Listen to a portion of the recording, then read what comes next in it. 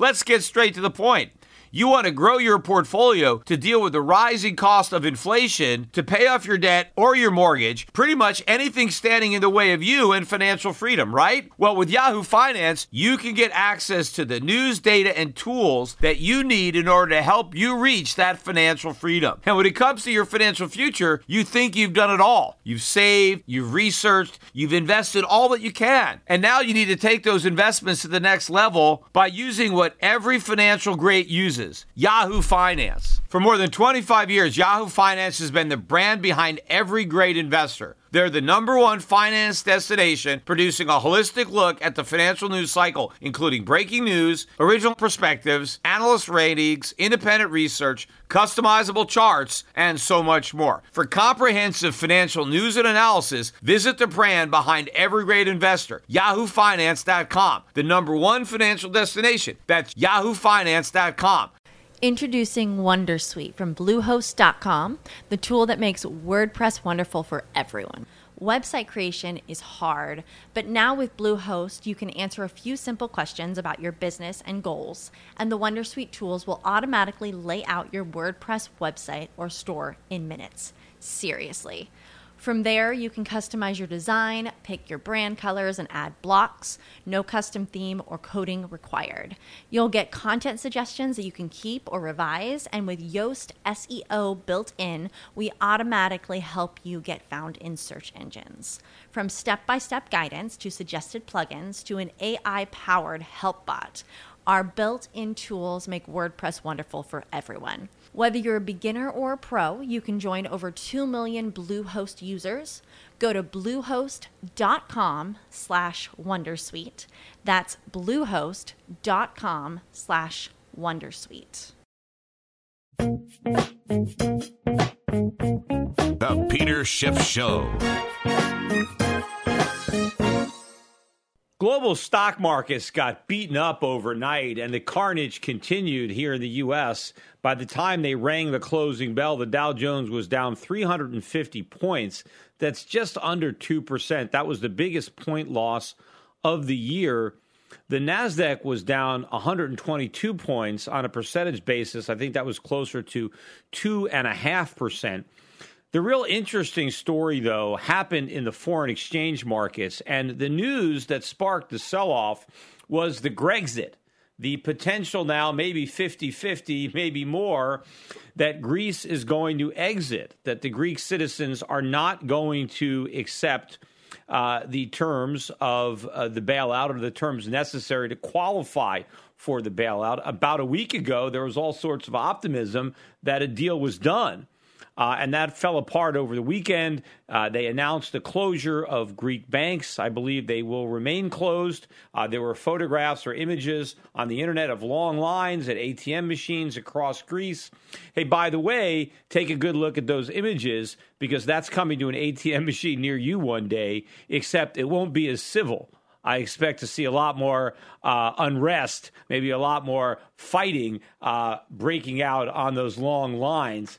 Not the civility that we saw over there in Greece. But all of that initially sent the dollar rising. The euro got down last night when I looked at it near the lows. The euro was down around 109 to the dollar. So an initial sell-off of about 2 cents because people were worried, Greece is going to leave the Eurozone. This is bad for the euro. Now, I've been saying all along that I think the best thing that can happen to the euro is a Grexit, because I think Greece is dragging everybody else down. Not that, there's no more dirty shirts in that hamper, but the whole idea is, or the fear is that, well, if Greece goes, it's going to be some kind of domino effect, and Portugal and Spain are going to go. I think it might have the opposite effect. I think it'll scare the rest of Europe straight. They're not going to want to live through what the Greeks are going to have to endure, and so they might get their economic house in order. But also, you've got the old trading adage of buy the rumor, sell the fact. People have been buying dollars and selling euros for so long now, based on worries about a Grexit, that when it finally happens, you take profits, you go the other way. And that's what happened. The euro ended up closing near the highs of the day up around 112, almost up to 113 on the euro. I don't know, maybe 112 and a half-ish, rather, is where we settled. But the dollar was weak all day against the yen and all night, and against the Swiss franc.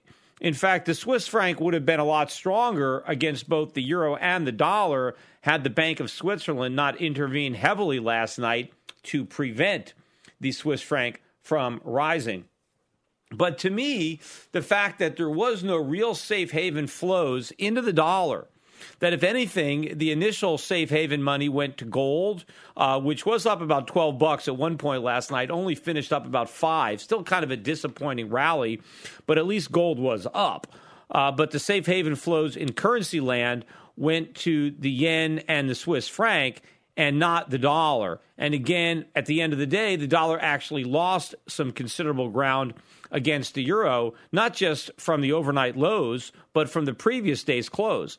And the dollar was weaker against other currencies as well, although the Canadian dollar seemed to be the only only currency that kind of lost ground today versus the dollar. Maybe that also crude oil down $1.40, maybe that contributing to some of the concerns about the Canadian dollar. But to me, this is another confirmation of something I've been saying on this podcast for some time, that the dollar's rally is over. The dollar peaked in March of this year and has been trending lower ever since, although it has had some rallies. But the fact that it couldn't find support on a day like this, where the bulls should have had everything going for them, yet they still couldn't move the needle higher, at least keep it higher in the dollar euro, that is a good indication that things are turning. And by the way, I have a newsletter that I put out earlier today, which really does a good job, I think, comparing and contrasting the U.S. versus the global markets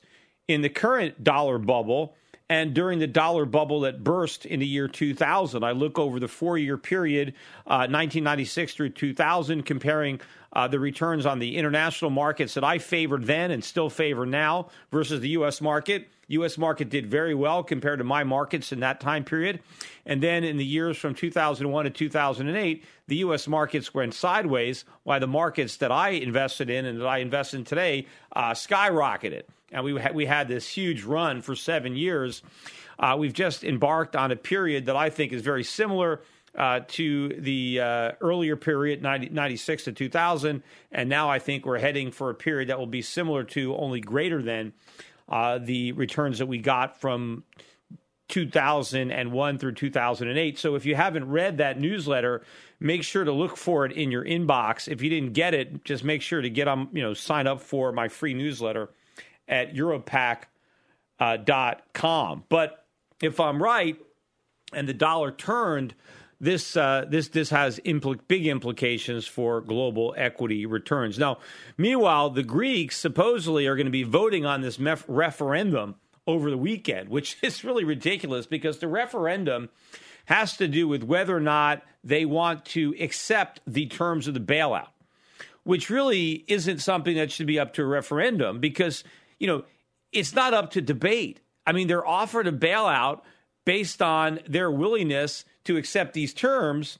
If not, there's no bailout. I mean, they can't dictate whether or not they're willing to accept the terms unless they want to reject the bailout, right? Which is, I guess, really what the referendum is. I mean, maybe it's kind of like, if your girlfriend dumps you and then you tell her that you want to have a referendum with yourself to decide whether you want to accept that, or no, you want to stay in the relationship. Well, if your girlfriend dumps you, you're dumped. I mean, that's the whole point of being dumped, is that you don't have a choice, right? It's not a democracy, or, you don't get to vote on whether or not you want to be dumped. You just have to accept the fact and get over it.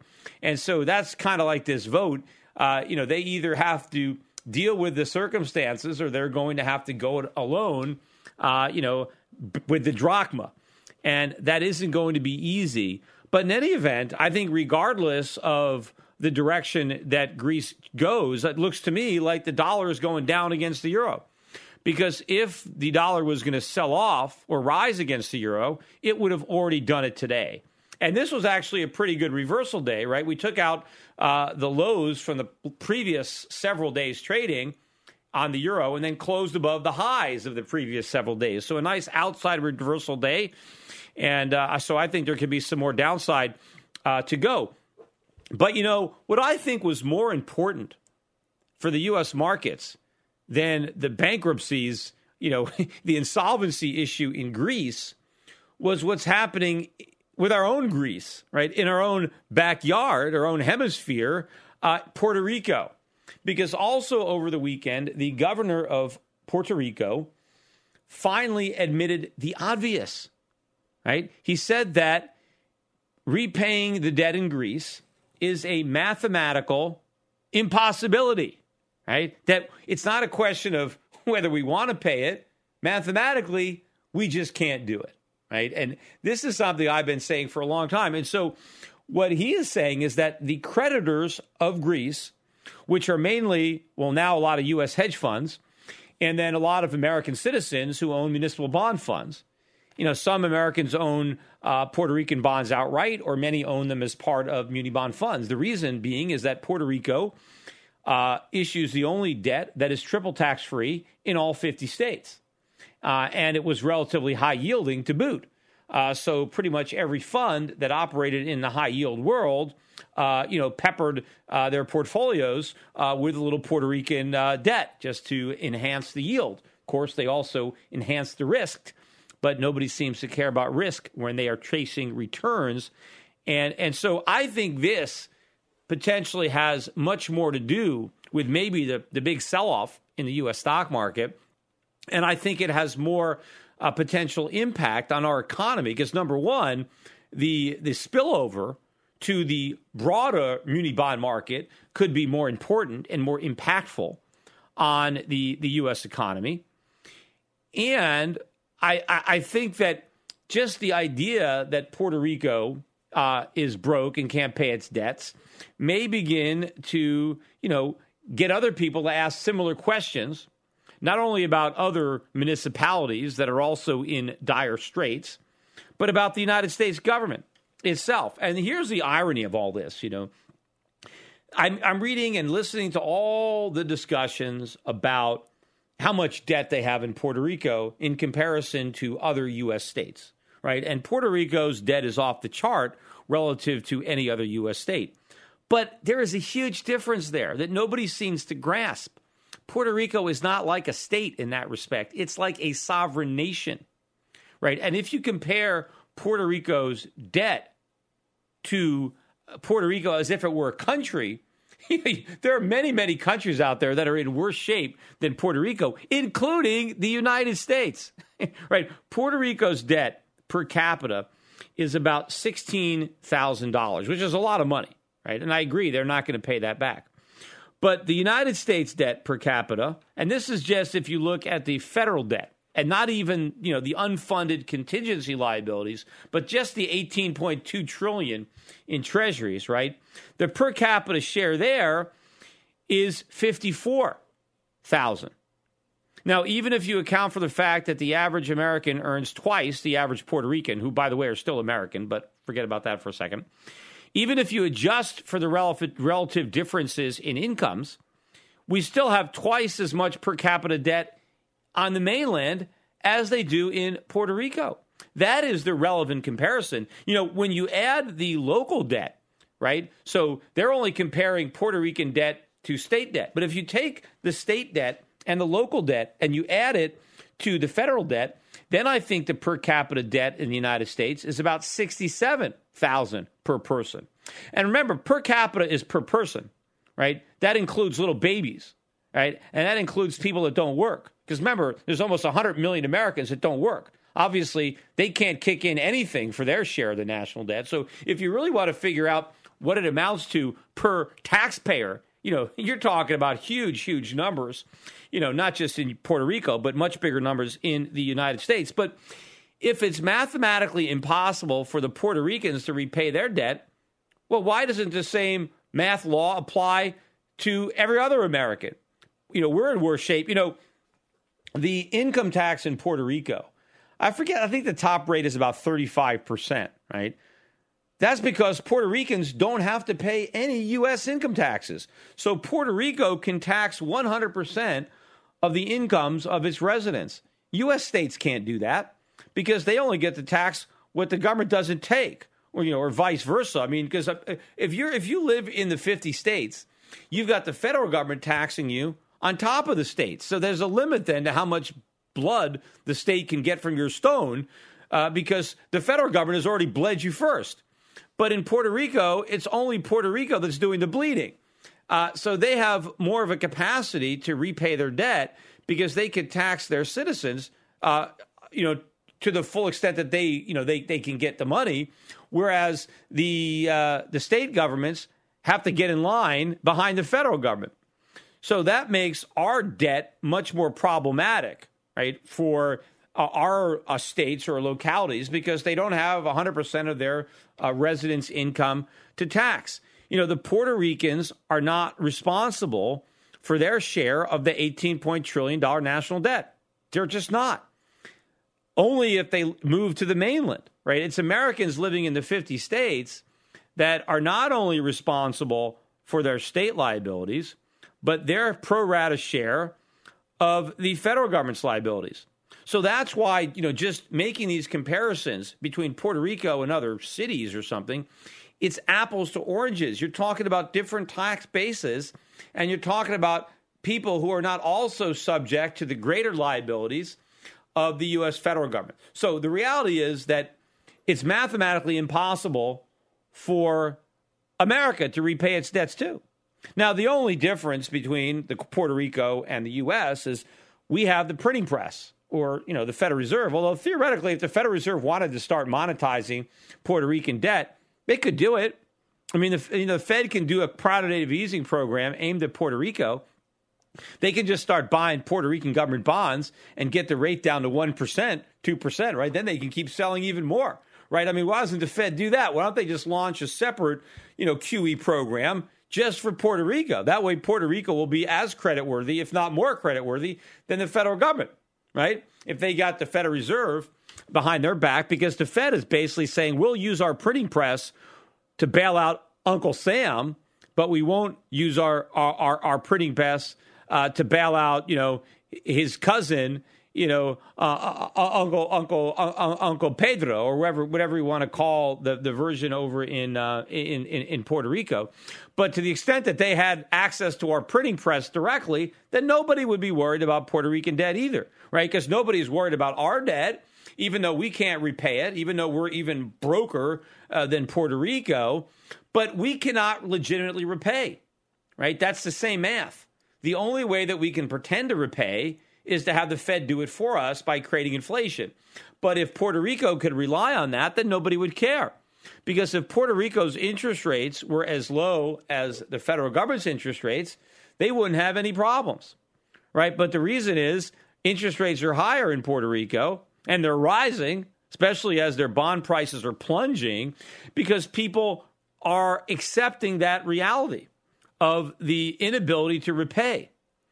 Well, if you can't repay and your central bank has to print money so that you can pretend to repay, the real impact is the same because Puerto Rican bondholders are going to have to take a haircut, meaning that if you loan the Puerto Rican government $100,000, you're not getting your $100,000 back. Maybe you'll get $50,000 back. Maybe you'll get $40,000 back. And maybe you won't get it back as soon as you thought. Maybe you signed up for a 3-year loan and you're not going to get your money back for 10 years. And maybe, I don't know, maybe you had a 6% rate, but you're going to get it, reduced to 3%. I have no idea how this restructuring is going to take place. But the creditors are going to have to make a sacrifice, which is exactly what the government of Puerto Rico is saying. Everybody has to sacrifice. People are going to have their benefits cut, and creditors are going to have their coupons cut or their maturities reduced. The same thing is going to happen to creditors of the United States government. Even if we don't have the integrity to do it the way Puerto Rico was forced to do it, even if we pay everybody, the net effect is going to be the same because the dollars that they receive in repayment of their debt, right, those dollars are not going to buy what they bought when the individual loaned them to us and bought the bonds. And the haircut in terms of real purchasing power could be even bigger than the haircut that the Greeks got. In fact, we might end up getting a crew cut compared to the type of haircut they might get. Or in fact, we might end up with like a mohawk or something like that, where our creditors are totally sheared because we might have runaway inflation. But the reality is that we're in worse shape than Puerto Rico. And all the talk about how we should be bailing out them, the only reason we can bail out Puerto Rico is because people don't realize that we're broker than Puerto Rico. And we can still borrow more money and print more money so that we can sweep, the Puerto Rican problem under our larger rug, right? But the pile under that rug is getting bigger and bigger. But another element here, which maybe is going to be brought to the forefront, is that this is yet another reason why the Federal Reserve ain't going to raise rates in September. Apart from the fact that the economy is not bouncing back as strongly as everybody had hoped. I mean, some of the data, some of the housing data in particular, did come back in the spring. I don't think it's going to last. I think that was a bounce related to the desire to get in quickly before rates rise. But I think a lot of the other economic data continues to be weak, like the Dallas Fed number that came out today. It was a little bit less weak than expected, but still the sixth consecutive negative months in a row. I mean, that has only happened in the past when we were in a recession. So again, we continue to get recession-like numbers, despite the fact that the Fed is still optimistic. But remember, I've always said from the beginning that the Federal Reserve was looking for an excuse, something that it can blame not raising interest rates on, right? Hey, we were ready to raise interest rates, but then this thing happened and now we can't do it. Well, maybe the Greek situation will provide that excuse. Or maybe it'll be the big sell-off in Chinese stocks. Remember, they ran way up and now they come back down. Maybe it'll be the volatility in China.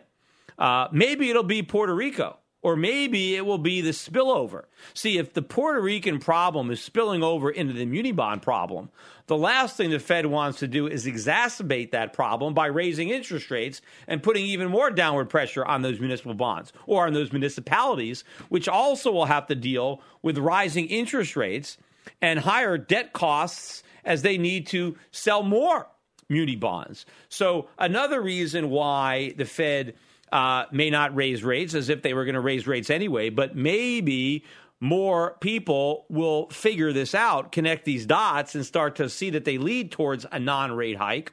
Or again, it gives the Federal Reserve a graceful excuse, right? It doesn't have to say, well, it's the U.S. economy's fault. No, the U.S. economy is in great shape. It's just that we have these external problems, although Puerto Rico is not technically external, right? And the fallout there, on the muni bond market is not technically external, but, who cares about technicalities? They could try to have their cake and eat it too by claiming, hey, the U.S. economy is in great shape. We'd love to raise rates, but the global economy is really weak. And so we're just going to hold off a little bit until things settle over internationally because, just in case there's some blowback over here to our otherwise healthy economy, we're just going to be extra cautious and just, wait a little bit more before liftoff, right? Before we pull the trigger and raise interest rates. I think it's also important to point out that Puerto Rico wouldn't be in the problem it's in were it not for the policies here in the United States,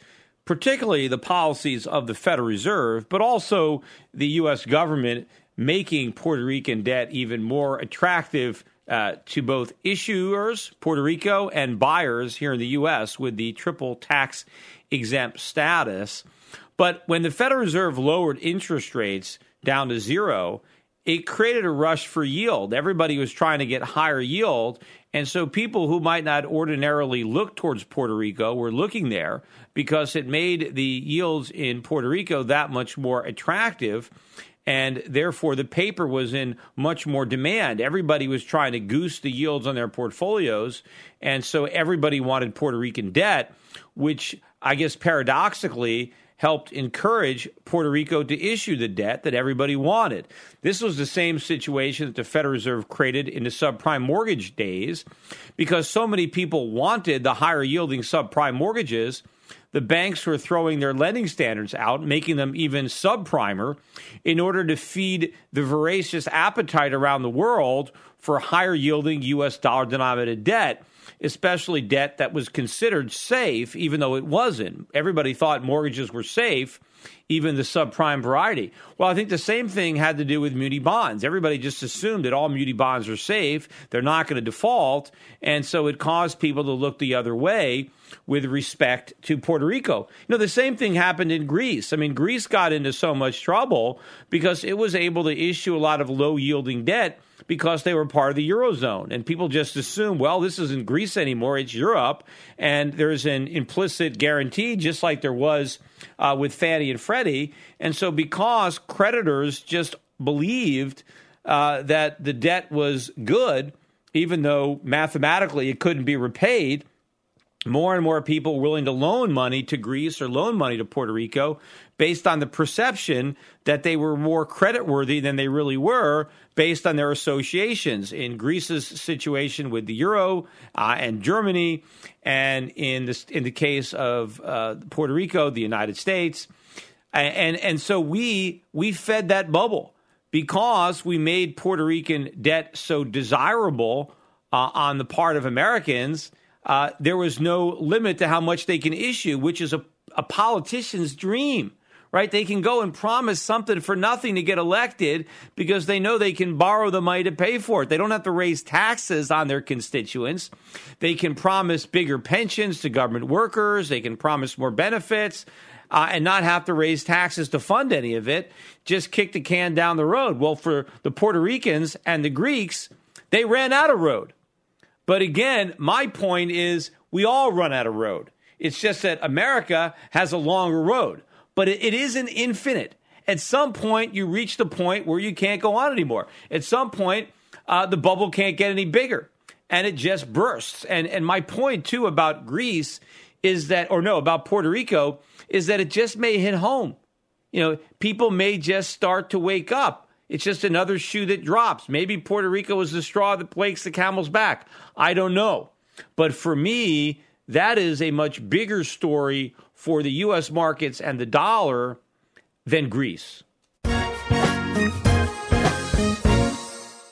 Attention listeners, I have an urgent message for you. We're in the middle of a war. The global conflict is destroying the lives of millions without a single bomb being dropped. It's called the International Currency War, and your bank account has been drafted to fight. The victims in this conflict are our currencies, the dollar, the euro, the yen, the pound. They are all heading to zero as irresponsible central banks compete to see who can print the most the fastest. But there's one form of money politicians and central banks can't destroy: gold.